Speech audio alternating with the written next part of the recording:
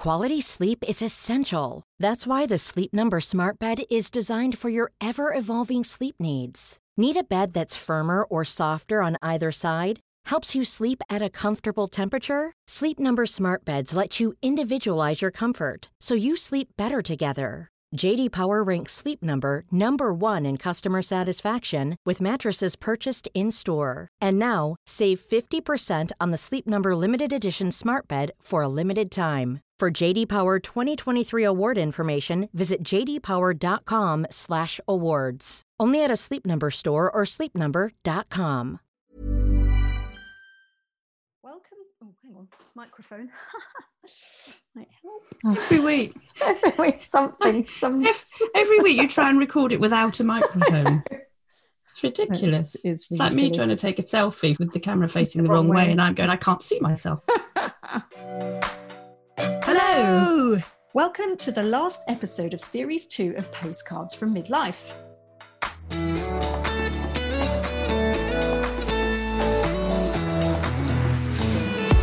During the past 11 weeks of this second series, we've been chatting all things menopause, parenting, partners, husbands, kids, cats and dogs, as well as midlife, sex, sleep, and lots of health and beauty conundrums as well. We hope we've kept you informed and a little bit amused with our goings-on and our silly shenanigans. Oh, I love that word, shenanigans. Recording this series during lockdown has helped us both enormously, and we hope it's kept you entertained as well. Now, though, we are at the last episode of Series 2. We will be back, so please watch out for news about the next series on your podcast provider or on our Instagram or our Facebook group.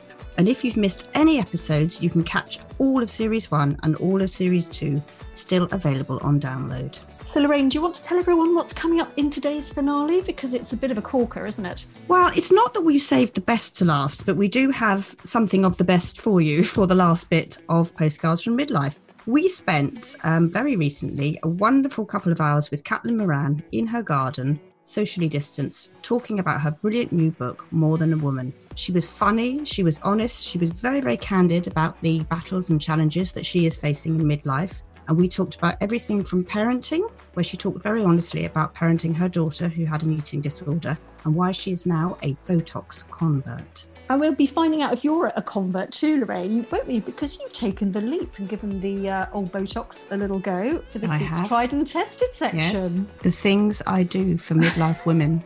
And it's another first for you with our teen topic, isn't it? Because it's all about empty nest and what happens when our kids actually leave us after all those years of threatening to leave us, and then they finally do go and leave us. So we're going to be talking a bit about that later on in the show as well.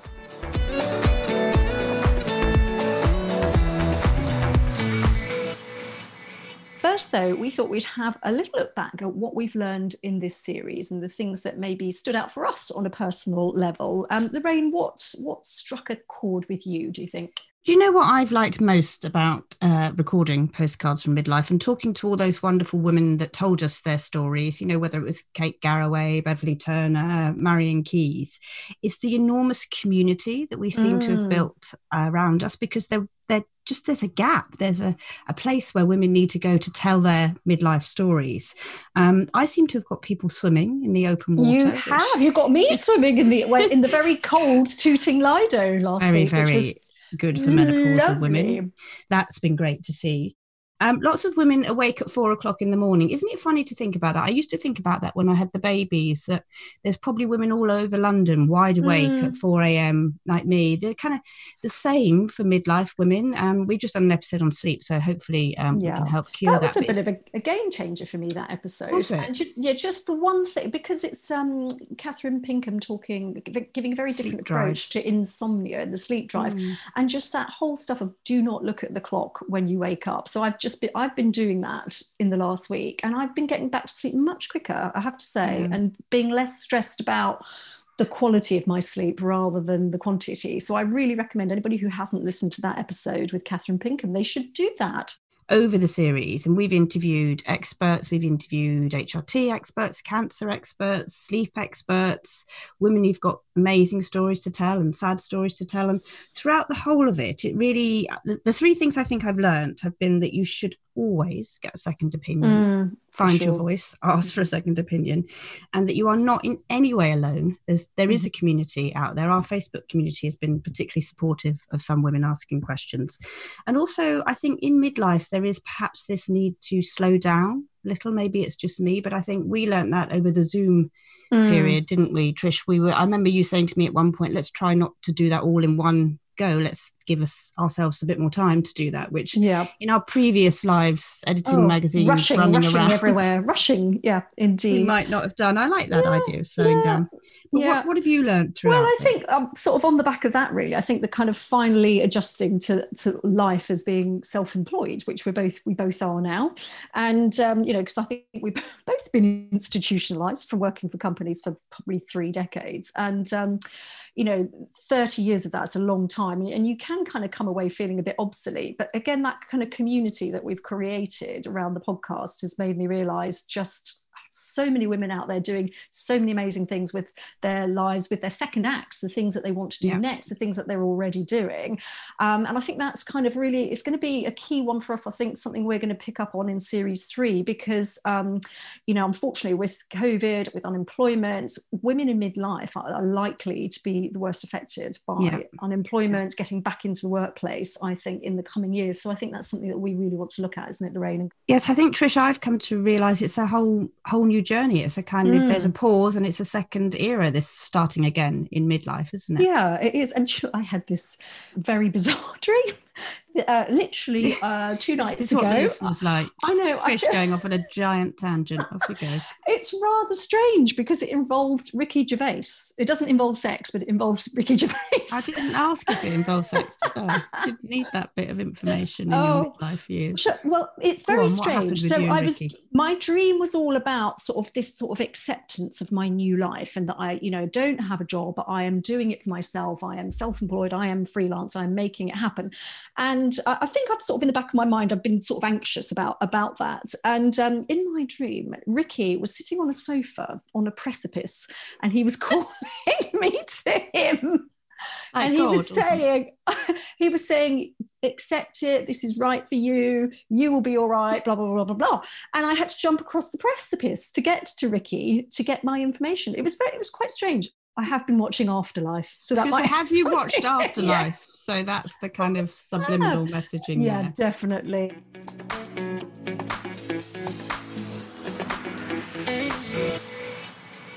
Now, on the last episode of Postcards from Midlife, it's time to hear from our special guest, Caitlin Moran. Caitlin is a columnist at the Times newspaper, as well as being the best-selling author of the books How to Build a Girl, How to Be a Woman, and her latest hit, More Than a Woman, which chronicles her experiences and philosophies on the complexities of being a middle-aged woman. Here's what happened when we caught up with Caitlin in her home. Welcome to Postcards from Midlife, Caitlin. Thank you so much for having us and for inviting us to your home. Well, it's an absolute pleasure. As a freelance writer who works from home, I'm terribly chronically lonely. So every time I can lure someone over to my house for 20 minutes and pretend they're my friends, that's basically my job. And we are sitting in a very special kind of pod in your garden. Tell us about the pod. It's a giant pod. A giant circular glass. A pod in a pod. Yeah, with chairs and tables in. It's my writing pod. But we're here to talk about your fantastic new book, More Than a Woman. Congratulations. We both absolutely loved it. We've spent a lot of laugh out loud laughing and cry out loud, and everything. Howling. How's the reaction been so far? The tone was set by I went on Lorraine at 8:30 in the morning. We had a really lovely chat, and at the end of it she went, I'm going to reclaim the word vulva really loudly, which was amazing. But apparently the subtitles had it that she was saying, I'm going to reclaim the word volvos. And there was a lot of hard of hearing about this, Trish, wasn't I? Very confused. And that kind of set the tone. So yeah, it's been lovely. It's all been back to back, but the response already, there were so many people who were going, I ordered it, it's arrived this morning, and I've taken the day off work to read it. And then many of them saying, I took the day off work to read it, and then obviously within 20 minutes of opening the book, a child came and asked me where its shoes was. So I will be having to read it later, because that is the story of being a middle-aged woman. Oh, and tell us about, because it's a really interesting structure for the book. You've done it in the sort of a day in the life of a sort of midlife by hour, woman by hour. How did that come about, and the sort of concept for the book? Well, it's based on the medieval books of hours, in which each hour is apportioned to a different task in medieval times. And also because when I wrote How to Be a Woman, that was a chronological memoir from the ages of 13 to 30. And sort of each chapter was an incident, like, the first time you get your period, first time you learn to masturbate, sort of having an abortion or whatever, to which I could then sort of go off into a rant or talk about things. And then in a really good way, and I'm not bitter about this at all, so many other people stole that format for their books. Like, there are so many how-to books out there.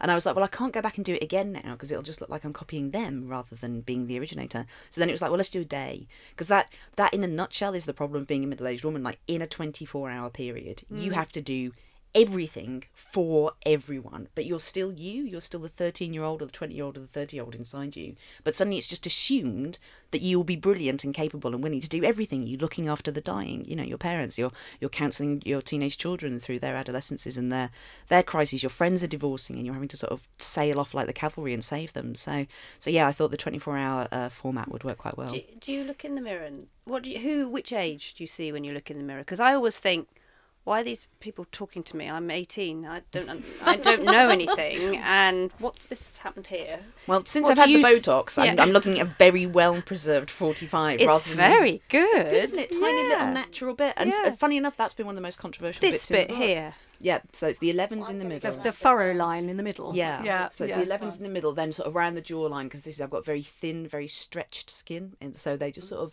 around there, a little bit around the mouth and stuff, and it's just sort of a But fairly mentally, natural who do look. you feel? I'm still very much in contact with my 13-year-old self. Like, kind 13, of like, she's, that's my girl. I'm always talking to her. She's always talking to me. But I also keep in contact with my 60-year-old self. I think it's really interesting to talk to your future self. That's how the book starts, isn't it? Yeah. It really begins by I'm coming back to tell you. Yes. Which is sort of partly why we started the podcast, wasn't it, Trish? We wanted to be able to say, this has been a giant shock. Two very sensible women who've worked in media for a very long time, had lots of children between us, but I didn't see this coming. No. I didn't have even an inkling, even with childbirth, because everyone tells you the stories and you just think, oh, it can't be that gory, and it is, and blah, blah, blah, blah, blah. But this, I had no idea. Could you see it coming at you in any way? No, God, I was absolutely the opposite way. I'd presumed that I had done all of the hard stuff. Like, people had come out of my genitals. Like, I had finally worked out what my hair You had should actually look built like. 2 girls. I had made 2 human beings. Yeah. And I thought by the time I got to 30, when I finished How to Be a Woman, I was like, right, I have chronicled everything that's difficult about being a woman, because those are the years where you work out who you are and how to keep yourself safe and happy. The rest of it's got to be easy. Like, the kids will be older, they'll be teenage, they'll sort themselves out, and I will just go for... They can get dressed on their own. They can wipe their own asses. I'm off the job. Yeah. And I just thought that it was going to be my midlife was going to be a series of really lovely long lunches with gal pals, possibly in the Mediterranean. Lovely, nice, big, funny named coffees with your teenagers in shops. Yeah, exactly. Big cocktails, linen trousers, kind of. High-waisted. Elegance. I thought I was going to be really elegant and leisured and and composed.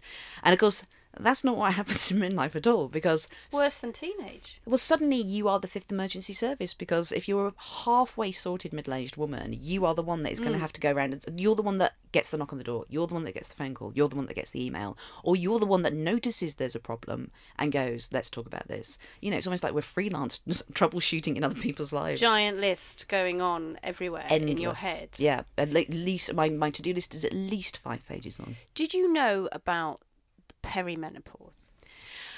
What does that mean to you? In the same way that I had heard that periods happen to you, but I was pretty sure they wouldn't happen to me. I was the same about the perimenopause. I was like, well, it's a rumour and maybe it happens in other countries, but it just doesn't seem like it's likely to happen to me. And then when you first, I'm perimenopausal now, and when it first started happening, You're contrast, 45 now, aren't 45 you? now, yeah. You're on there. You're at the beginning of the... of a whole wagon of bullshit. Yeah. I'm telling you. We're in our 50s now. You come out the other side. It does Yes, get better. it's jolly. Yeah, But it's very jolly. Yeah, but we'd love to explore a bit with you, because we've got a list. This perimenopause really? symptoms, and I just thought I'm going to run through, because this was the biggest shock to Yes. me. Trish got tinnitus. Wow. Which is a symptom. Yeah. Weird. What? Perimenopause. You got the menopause in your ears? Yes. Burning tongue. Have you had that? Oh, have I? But No. these are- I get dry mouth. I don't know if that's I the mean, same everyone thing. thinks hot flashes. Yes. Breast soreness. Oh yeah. They've Headaches? been wibbly wobbly bags of trouble since the day they were born. Headaches. Yes, headaches, yes. Gum problems. No, thank God. Muscle tension. Oh, well, yeah, I mean that's being alive. Tingling extremities. Yes. Yeah. No, is that one of the Difficulty symptoms? concentrating. No, I'm all right for that. Brain fog. No. Memory lapses? No, but get to the bit where the furious rage overwhelms you and makes you want to kill everyone else. Dizziness, bloating, stress, incontinence, body odour, extremes of body odour. I mean, I've had all of those all my life. I'm just like a pissy, farty problem. Honestly, there are at least, what did Dr. Newson tell us, 36 34, symptoms. I think. Yeah. And if you tick more than about 10...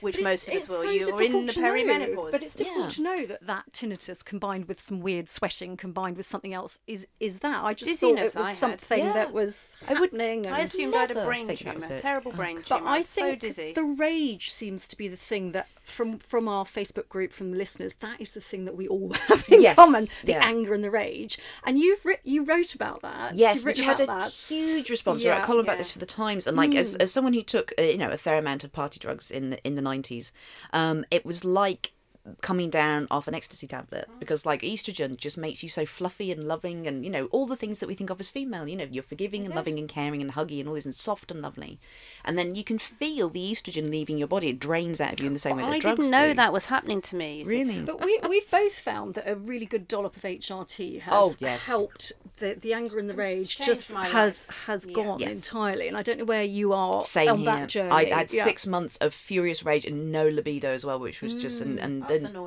vexing fanny dryness. So just like not someone anybody wanted to hang out of. Yeah, it was sandy down there, and so yes, I asked some friends and just went off and got the HRT. It took a while for them to balance it, but the difference, and also they found that I got an underactive thyroid and I was massively deficient in vitamin D. What about testosterone? I had none. Yep, no testosterone. I didn't have anything. I was just sort of like an empty bin, really. Exactly. It's like the lubricant, the petrol, everything gone, but still manfully, as they say, struggling on. Womanfully, let's face it. Yeah, struggling on. Yes. Yeah. And how different do you feel? Pretty much back to normal now, and in a way I'm like, would it have been good to stay as angry as I was? I mean, I certainly during that time before I got the HRT sorted out a lot of very efficient household rosters. It was very much like, okay, I am never going to unload the dishwasher again. That's the revelation that this has given me. Here's the roster. You're doing this. You're doing this. You people. I kept saying, you people. Yes. You're part of this now. Oh, the feminist rants. Perimenopause, and this is the situation. Literally screaming the word patriarchy every time I get in the kitchen. Estrogen. Yes, screaming it so much that Mabel, who's still got a 9-year-old, when she was about 7, wrote a whole list of things that are sexist in the house. And I said, why have you written this? And she said, because you keep talking about this really loudly. And I'm just so cross about all the emotional labour. Now, you've always been really very open and kind of happy about your body, the fact that you love your body and you're still really happy with it. You've written that in the book. Yeah. But we've noticed that you've started calling this period of your life the hag years. Yes. Drudge, old crone, words. What's going on there then? How does that equate? They need to be reclaimed in the same way that when I started talking about feminism in How to Be a Woman, at that point people just did not use the word feminism. We were still saying girl power instead, which was, it was great that the Spice Girls came up with that, and little girls were running around saying girl power, but that only means buying Spice Girls records and being friends with your friends, whereas feminism is this whole other thing. So the purpose of that, of How to Be a Woman, was to reclaim the word feminism. Similarly in this, I just want us to start talking about middle age and give middle-aged women more options. And whenever you take a pejorative and turn it into something positive, like kind of then there are less weapons for people to hurt you. And the thing is that, like, it's one of those things, victors write the history.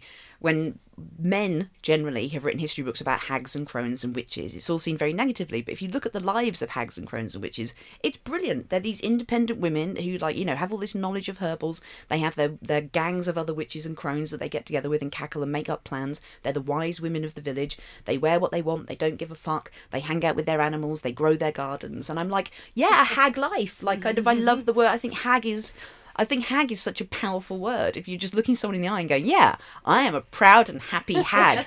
What can someone come at you with? Like, kind of like, it's like, I'm way ahead of you. How do we change the narrative, though? Because sometimes I just think the word menopause really upsets people and they can't hear it out loud. It makes them put their hands over their ears. And then how do we seep it into society so that people don't... we make fun of ourselves as well. Sometimes that's a problem, I think, the hot flush, all the greeting cards making fun of middle-aged women. How do we change it? How do we make it better so that women don't go to the doctor and say, I've got the menopause and I'm a bit ashamed of it, because I get that's the sense we get from a lot of women. This is one of the sort of intents, hopefully, in More Than a Woman, because like at the moment when we think about women getting older, we just presume that you are a formerly young person who has unfortunately stayed alive long enough to start being old. It's like you've lost stuff, you lose skin elasticity, you're losing your perkiness. So we think of it as loss that you can bravely manage. You've lost your fertility, and that's why I was so interested in talking about hag years. Like it's a literally different life. You turn into someone else. You have a third act to your life, because and that's why again I came back to the hag thing, because previously it was the 3 phases of a woman's life were maid, virgin, then mother, and then crone.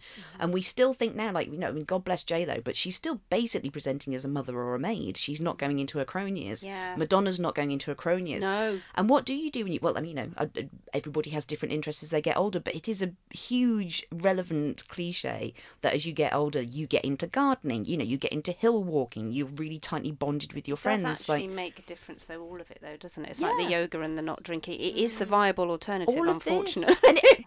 Now, as you're getting older, and happens with our listeners on Postcards from Midlife are experiencing this, your teenage girls, your girls are developing in front of you, and then I look at mine and think, oh, look at that gorgeous tight little skin there, and those shorts, they're amazing, little perky, bosoms. Nothing's hanging around her knees.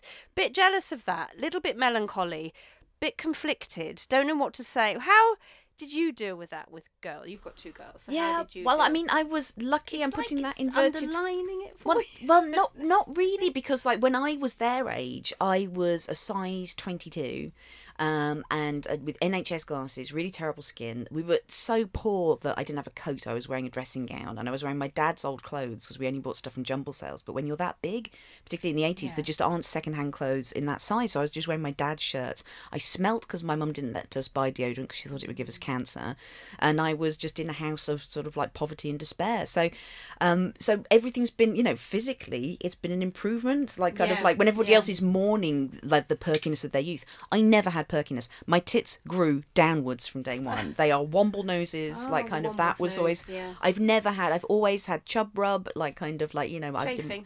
I've always had chafing problems. Like my arse has never been an arse shape. It's kind of it's kind of a cauliflower thing, and like I love all of that, but I've got the luckiness of not mourning a lost youth, because I look so much better now and feel so much better in myself now. But it's not jealousy really, it's just that giant noticing of everything changing. It for me it just brought it really into sharp focus how much everything was changing in front of and it's also because you don't appreciate it at the time, do you? If you're a gorgeous 20-something or a gorgeous, you don't necessarily appreciate it then, and then you look back and think, oh God, I was hot. But I'm mindful that I don't want to mess them up around it ever. I don't want to say things that might make them think because they're so beautiful, whatever they look like. However, they're just amazing teenage girls. They're just the most brilliant thing. Definitely don't say anything about it, because if you're saying to them, you look so beautiful now, look at your young skin, look at your perky ass, then they will be like you in 40 years' time going, oh my God, that was when people were commenting on my arse when I was young. No one comments on my arse now. And that perpetuates a cycle of abuse, Lorraine. That is a very good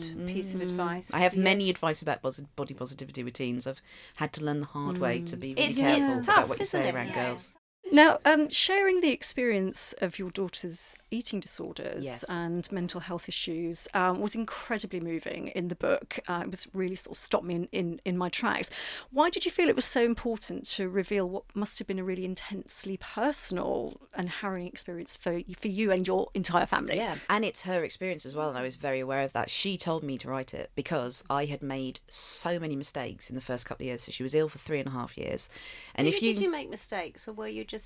No, I really did. Because you don't know, because you're not given advice. That's one of the reasons why I wanted to put it in the book. You're not given advice for how you deal with this. And first of all, you start doing it as a parent. So you're trying to parent your way out of this problem, this mental illness. So you go, well, should I punish you because you're not eating? Well, you can't punish them because they're punishing themselves. You can't treat them because they're completely shut down and in negation of all life and they feel guilty.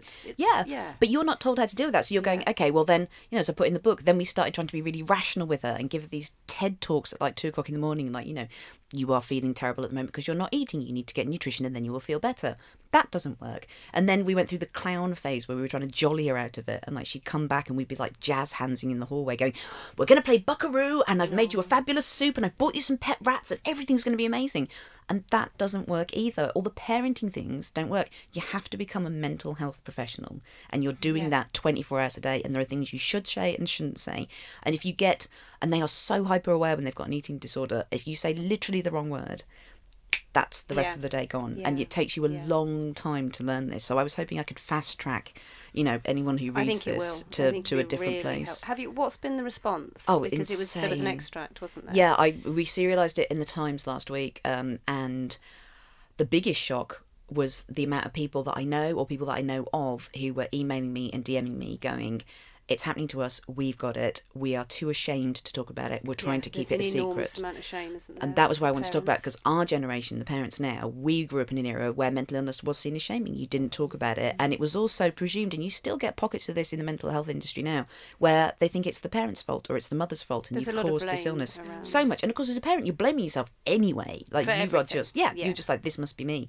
But for her generation, the younger generation, they don't have these stigmas around mental health like we do. No. It's much more open, which is one of the reasons why she was like, you've got to write about it, because kids of my age, we're all helping each other and sorting each other out. It's your generation that needs the help on this. You need to start a conversation where you talk about this and people can finally be out in the open about it, because it's just the same as having a child who's got leukemia or a broken leg.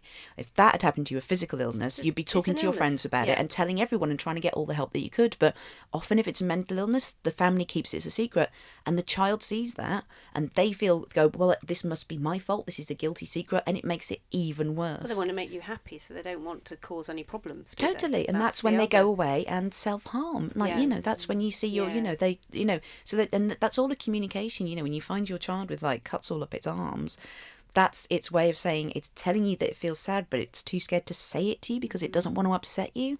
And once you learn all these things, that sort of the ways that people in intense distress are trying to communicate with you when they don't think that you can listen to them properly, then you're like, well, why are we not all taught to listen properly to children who are in distress? Active listening is the premise of all family therapy, isn't it? And that was the thing I did, because I are generally very good, we're a very open family, very, very close. But the one thing I could not do, and that I've had to learn the hard way, is deal with sadness. If someone's sad, I'm like, let's make it better. Let's make a joke. Let's just think about fabulous things. Like, that's what I do to myself.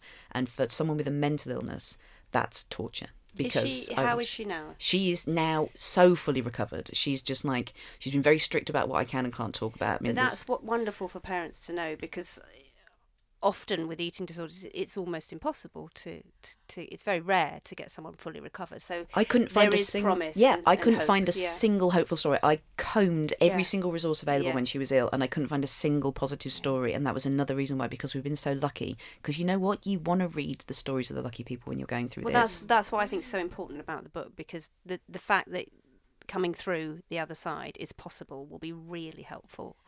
Let's talk about the humour, because that interests me. So you're just saying that the humour is what got you through in a way, and you write it out. It's a cathartic thing. If you're not you with this God-given talent to write amazing things, how could we help a woman get through all those feelings? Because I think that's the difficult, you can write it out or you can paint it out, but if you're just going through a very normal life, you're in a normal job, how do you get rid of all of that and keep it outside of you so it doesn't ruin the inside of you in midlife? Well, I think a lot of it is, there's two things. There's the negative stuff that you're dealing with that feels like it's trapped inside your body, and it's a bit of a shock. That's a huge shock. And like the key factor, remember, and part of the reason why this is such a difficult phase in life is that no one looks after middle-aged women.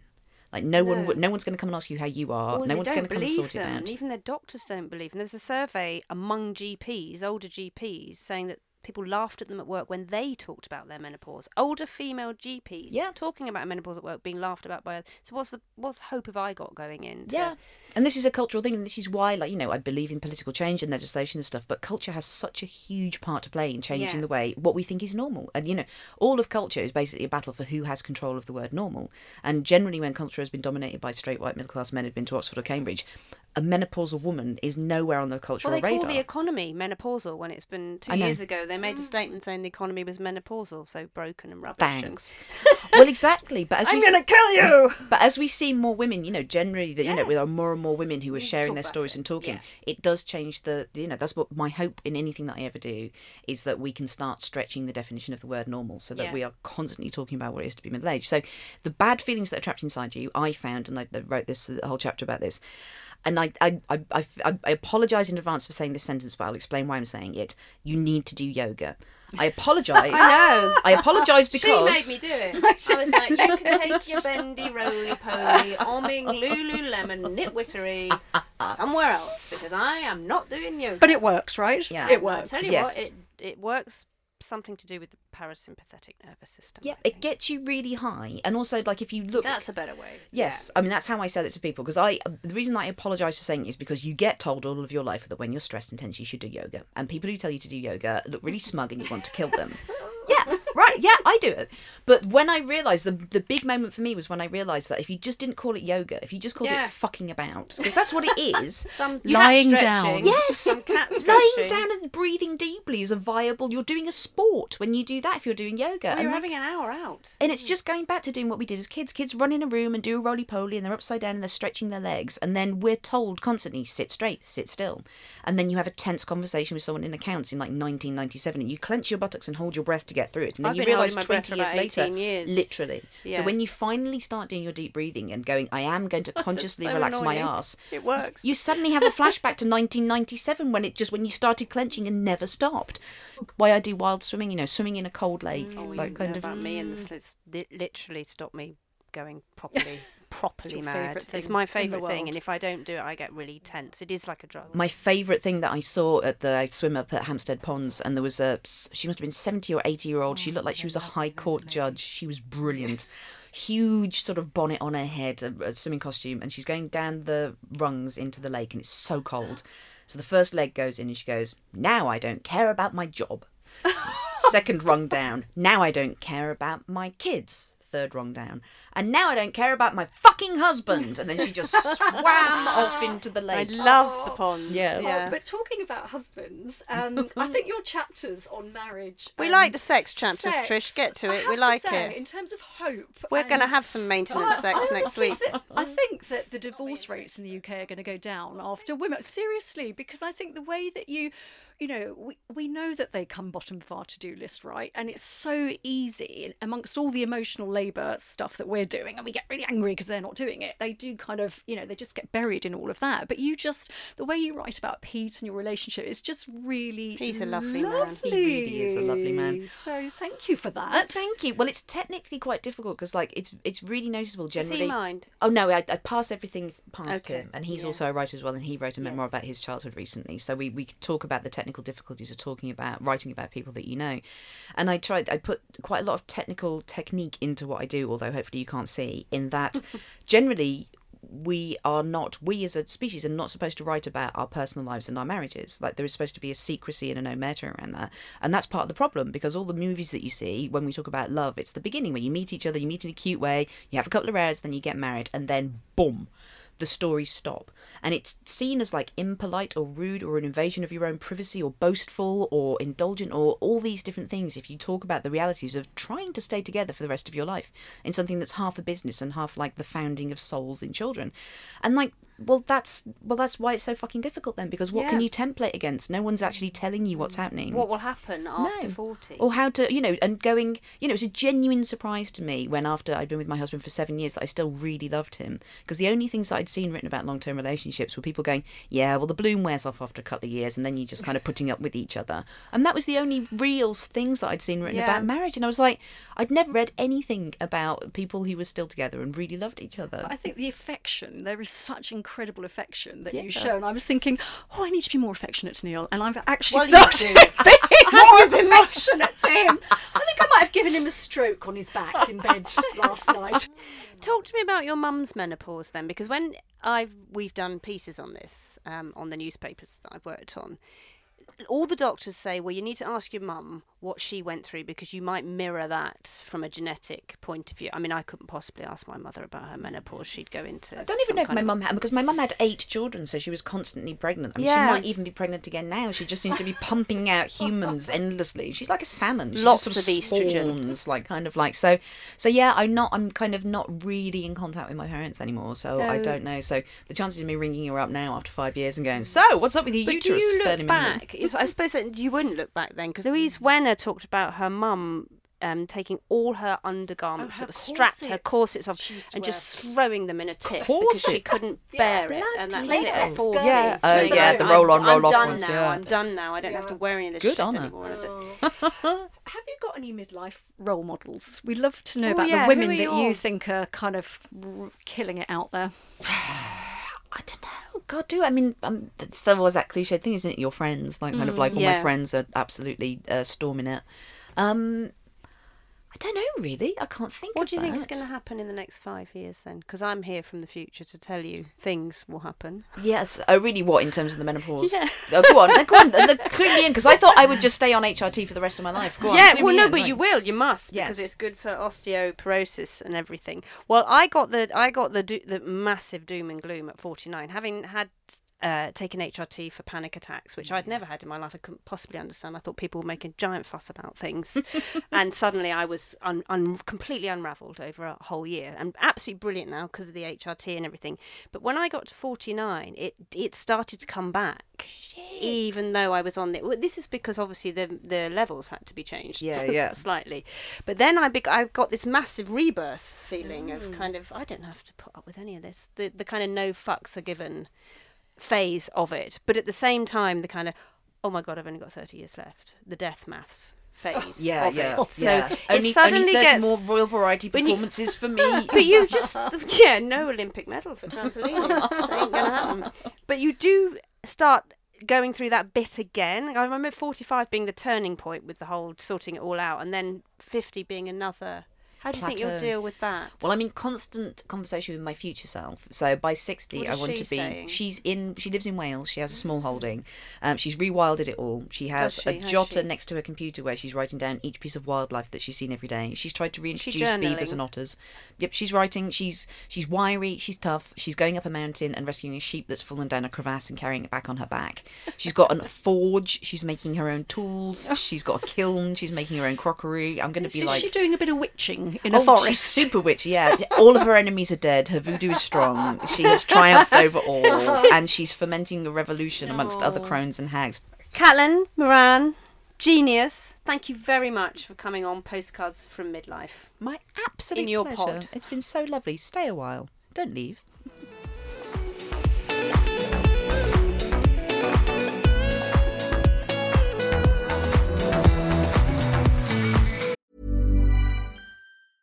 Jewelry isn't a gift you give just once. It's a way to remind your loved one of a beautiful moment every time they see it. Blue Nile can help you find the gift that says how you feel and says it beautifully, with expert guidance and a wide assortment of jewelry of the highest quality at the best price. Go to BlueNile.com and experience the convenience of shopping Blue Nile, the original online jeweler since 1999. That's BlueNile.com to find the perfect jewelry gift for any occasion. BlueNile.com. Quality sleep is essential. That's why the Sleep Number Smart Bed is designed for your ever-evolving sleep needs. Need a bed that's firmer or softer on either side? Helps you sleep at a comfortable temperature? Sleep Number Smart Beds let you individualize your comfort, so you sleep better together. J.D. Power ranks Sleep Number number 1 in customer satisfaction with mattresses purchased in-store. And now, save 50% on the Sleep Number Limited Edition Smart Bed for a limited time. For J.D. Power 2023 award information, visit jdpower.com/awards. Only at a Sleep Number store or sleepnumber.com.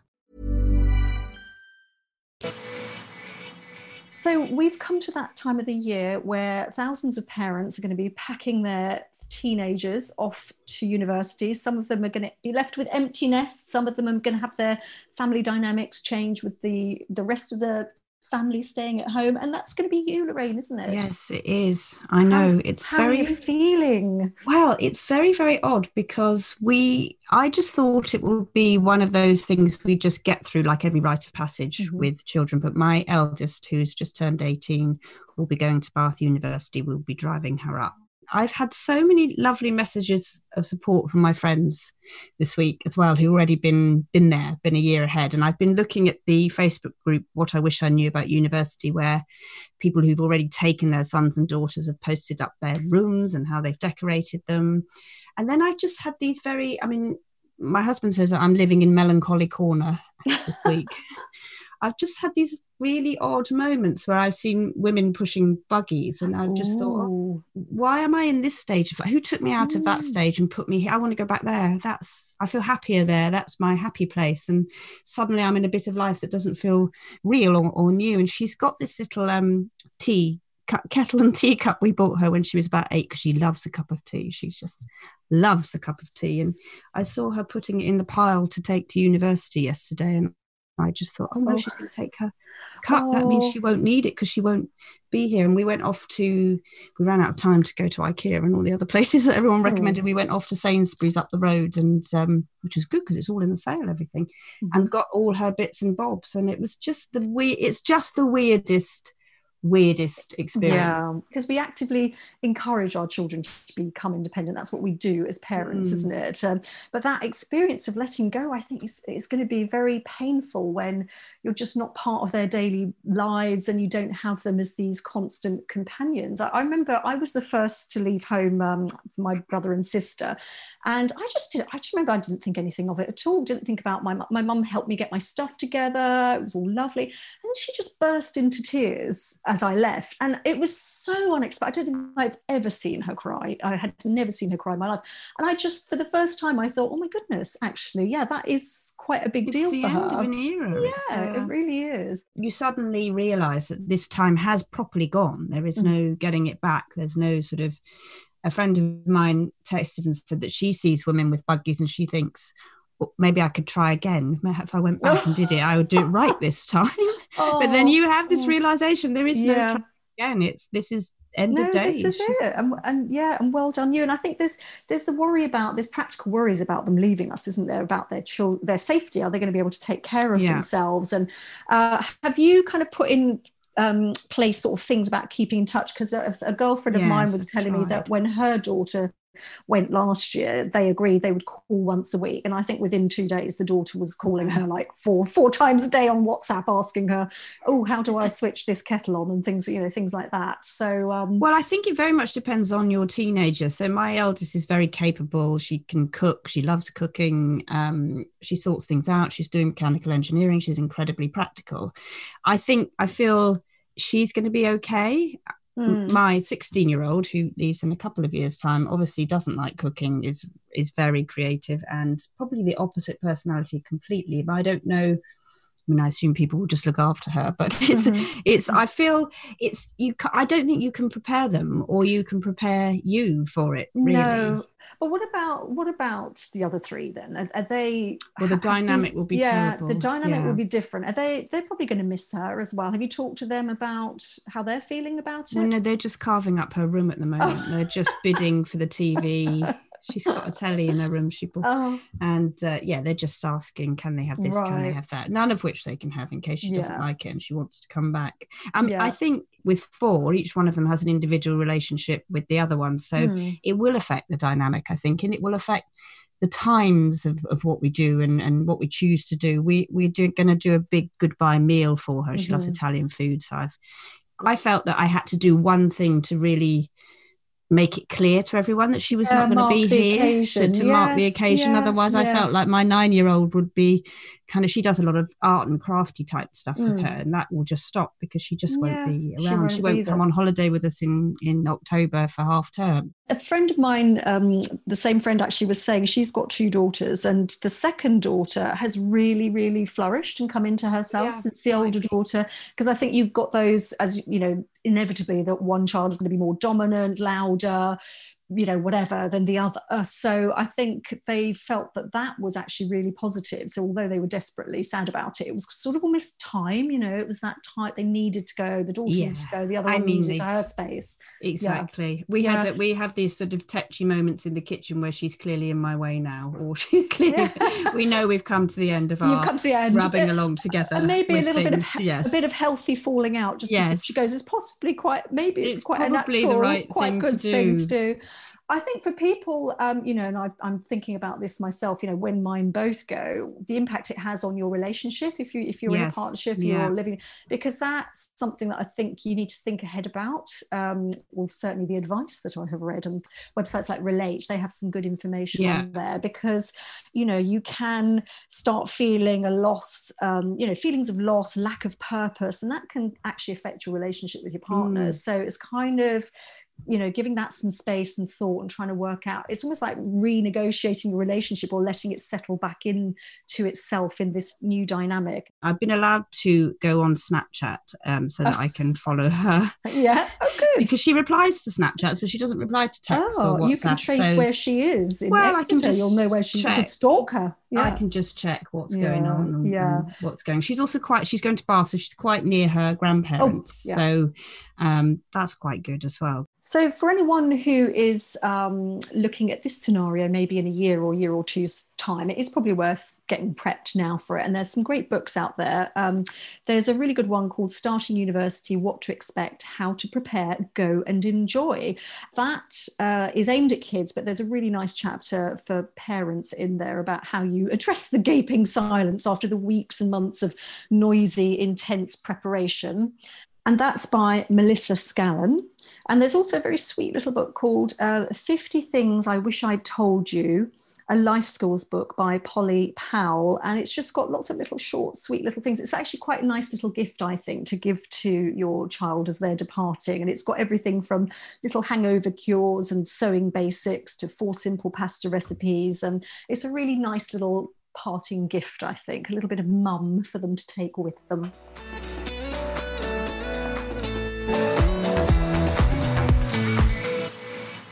Right, Lorraine, the time has come for you to spill the beans on the Botox. How did it go? Well, this is a biggie, isn't it, for our tried and tested? And the reason I had it done for this particular episode, so it's the last episode of Postcards from Midlife, is reading Caitlin Moran's book, Caitlin, who we just interviewed.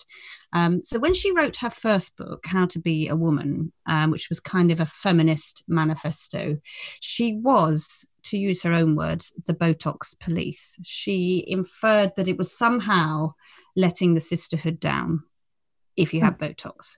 Now, in her new book, obviously she has reversed that decision, because once one hits 40, everything is a shock, and one reverses one's decision about many, many things, doesn't one?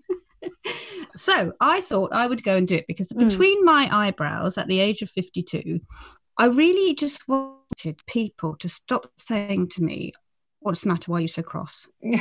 Are you sad? Yeah. Are you tired?" Marion Keyes said exactly okay? The same thing, didn't she, in the first episode of this series, where she's just fed up with the kind of, people thinking there's something wrong with her because she's got these little frown lines. So the who, what, why, when, where of all of this is, so the who is me, the why is the frown lines. And I went to see Dr. Sam Bunting, who is a cosmetic dermatologist who works in Harley Street. And friend of the show, who we interviewed earlier on. Now, Sam's got a really good reputation. She's qualified. She is a professional. I think when you do something like this, you've got to go somewhere where you can trust it and somebody is qualified. Basically, Botox just relaxes the muscles around the the line area. So they learn not to make that, so the creases disappear. It lasts up to 3 months. It kicks in within 3 to 5 days. So the muscles relax within 3 to 5 days. 5 injections, 8 minutes, all over. And how much lighter was your wallet at the end of it? Wow. That's the question. If I was a math genius, I could work this out. So that would have cost me 5 injections, the 2 lines, to get rid of the 2 lines or to soften the 2 lines, £325. Now, it's an expensive 8 minutes or it's a cheap 3 months in terms of skincare. I mean, I think at this age, if you want to invest in your skincare and you want to try something and you've done the allergy test, etc., and you can do it, then it's a viable thing to do. I think it's a long-term investment as well, isn't it? Because if those lines aren't working away now, if you stop doing it, if you decide to stop doing it, say in 5 years' time or 10 years' time, it will be better because you haven't got those frown lines already there. She does, and any good practitioner, dermatologist will do this, sit down and talk about why is it you want to have it done. And often there are a lot of other reasons that come up underneath, aren't there? It's a very emotional time. I remember my hairdresser once telling me that when women come in and say, I need to have my hair all cut off or I'm going to dye it a totally different colour, it usually means there's something like a divorce or a new baby, something is happening in their lives. There's a website called Save Face, actually, which is a approved list of practitioners. But, you're saying that Sam sat down and talked to you. You should have a consultation beforehand. You should have some cooling off time. You should be able to, ask about their insurances. There's a whole list of things. So it's really worth checking out beforehand. Yeah, exactly. So Trish, I have gone forth and bravely tested this for women. I feel like you want a medal for this. I do. I really do. It's quite a big deal, isn't it? I feel like I stepped over a line, and no one's here to greet me with any. I don't know, because so many of us have been there and done it before. Maybe that's so annoying. I like to be first. Anyway, what have you been trying and testing? I've actually been. This isn't something I've been doing for a week. This is actually something I've been doing for quite a few months, because I've been trying to see if there's anything I can do to improve the appearance. I'm a bit fixated about my sunspots and those kind of splodgy freckles that all join up on the face. Discoloration. What's it called? It's called hyperpigmentation, which is basically dark spots, sunspots and skin discoloration. And it's essentially caused by UV light pollution, but hormones. So a lot of women in their midlife, hormone fluctuations, and you can also get breakouts and inflammation, and it basically triggers the release of excess pigmentation in your skin. So I've been doing this 3-step plan that I read about. First thing is you need to use a vitamin C serum in the morning because it has an antioxidant effect and helps with the effects of sun damage. And I've been using Balance Me Vitamin C Repair Serum, which costs £29. Then I've been absolutely religious about not going out without a broad spectrum sunscreen containing an SPF 30 or more. And again, our friend Dr. Sam Bunting, I love her Flawless Daily Sunscreen, which is £29. She doesn't ever go out without sunscreen. No, you can't, exactly, or hat. And then there's a nighttime treatment, which I've been using Ren's Overnight Glow Dark Spot Sleeping Cream, which costs £49. And it's a really lovely nighttime moisturizer, but it's got this added benefit because the ingredients target just the actual dark spots rather than, because some treatments can sort of treat your overall face, but I just want to kind of sort out these kind of dark spots. And so I started using it in May, so it's been about 4 months now. And I have to say, I do think it's made a difference. And I actually did a little before and after photo of some of the splodges. And I do think that they look less pronounced, and just generally I've got a sort of slightly more even skin tone, which is really nice. But I think it's difficult when you're fair, isn't it? Like you and I basically see-through, aren't we? Celtic in our...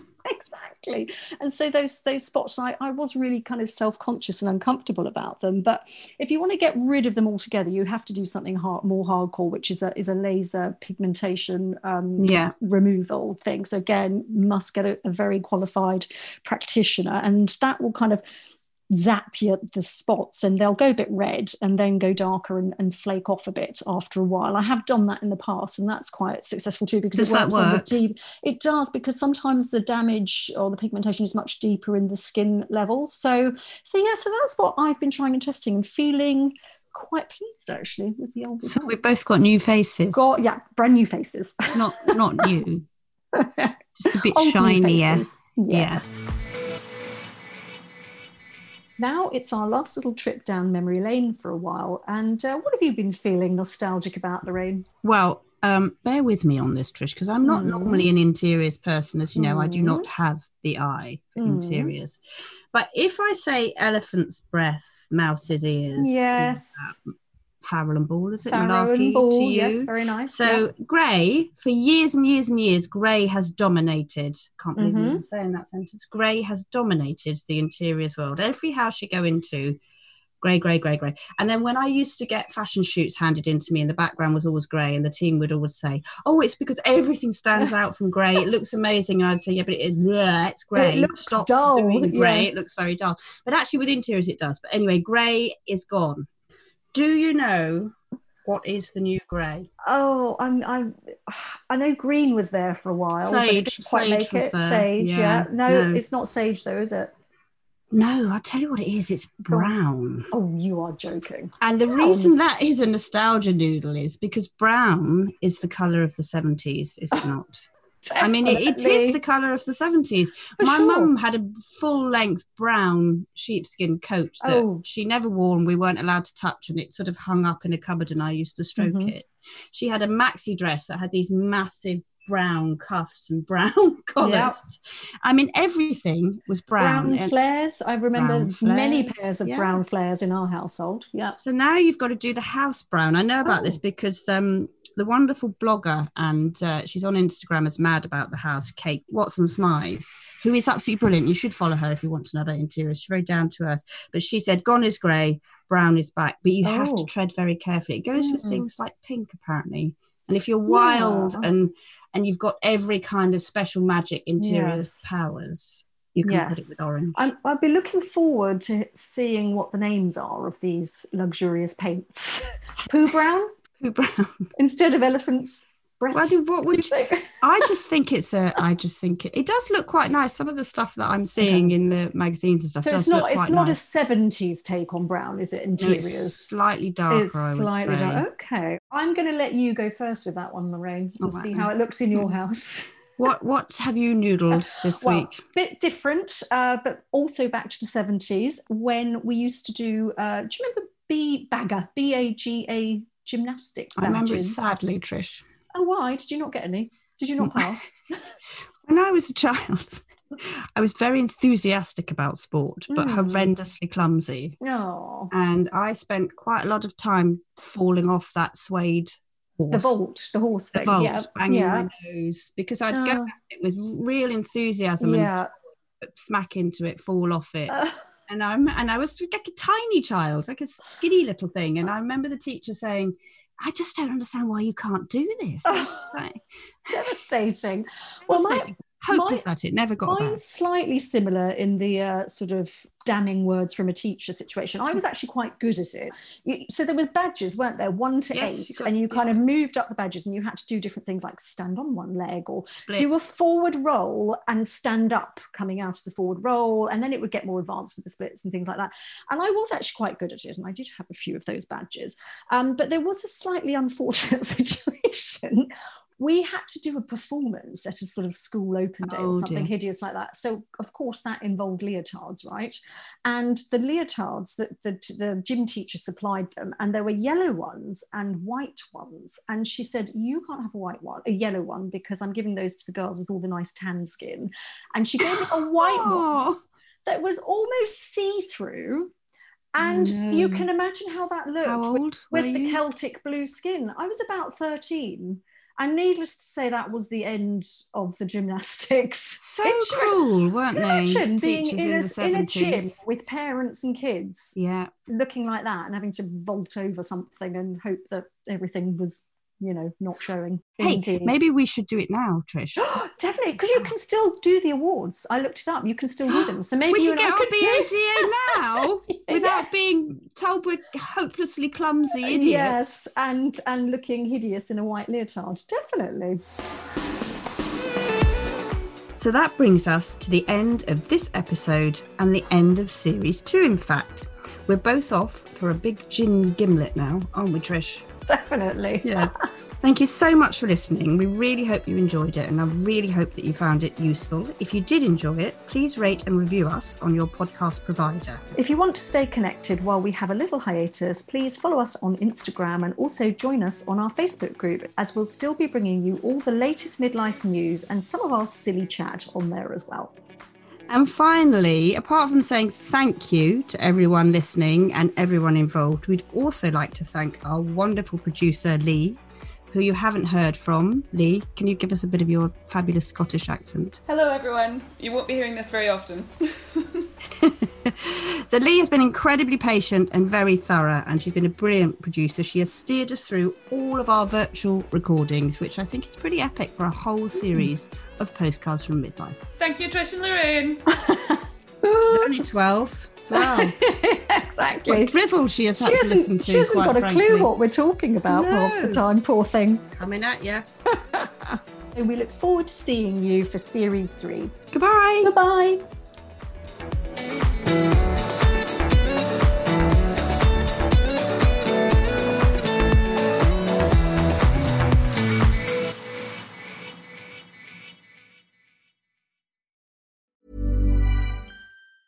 Even when we're on a budget, we still deserve nice things. Quince is a place to scoop up stunning high-end goods for 50 to 80% less than similar brands. They have buttery soft cashmere sweaters starting at $50, luxurious Italian leather bags, and so much more. Plus, Quince only works with factories that use safe, ethical, and responsible manufacturing. Get the high-end goods you'll love without the high price tag with Quince. Go to quince.com/style for free shipping and 365-day returns.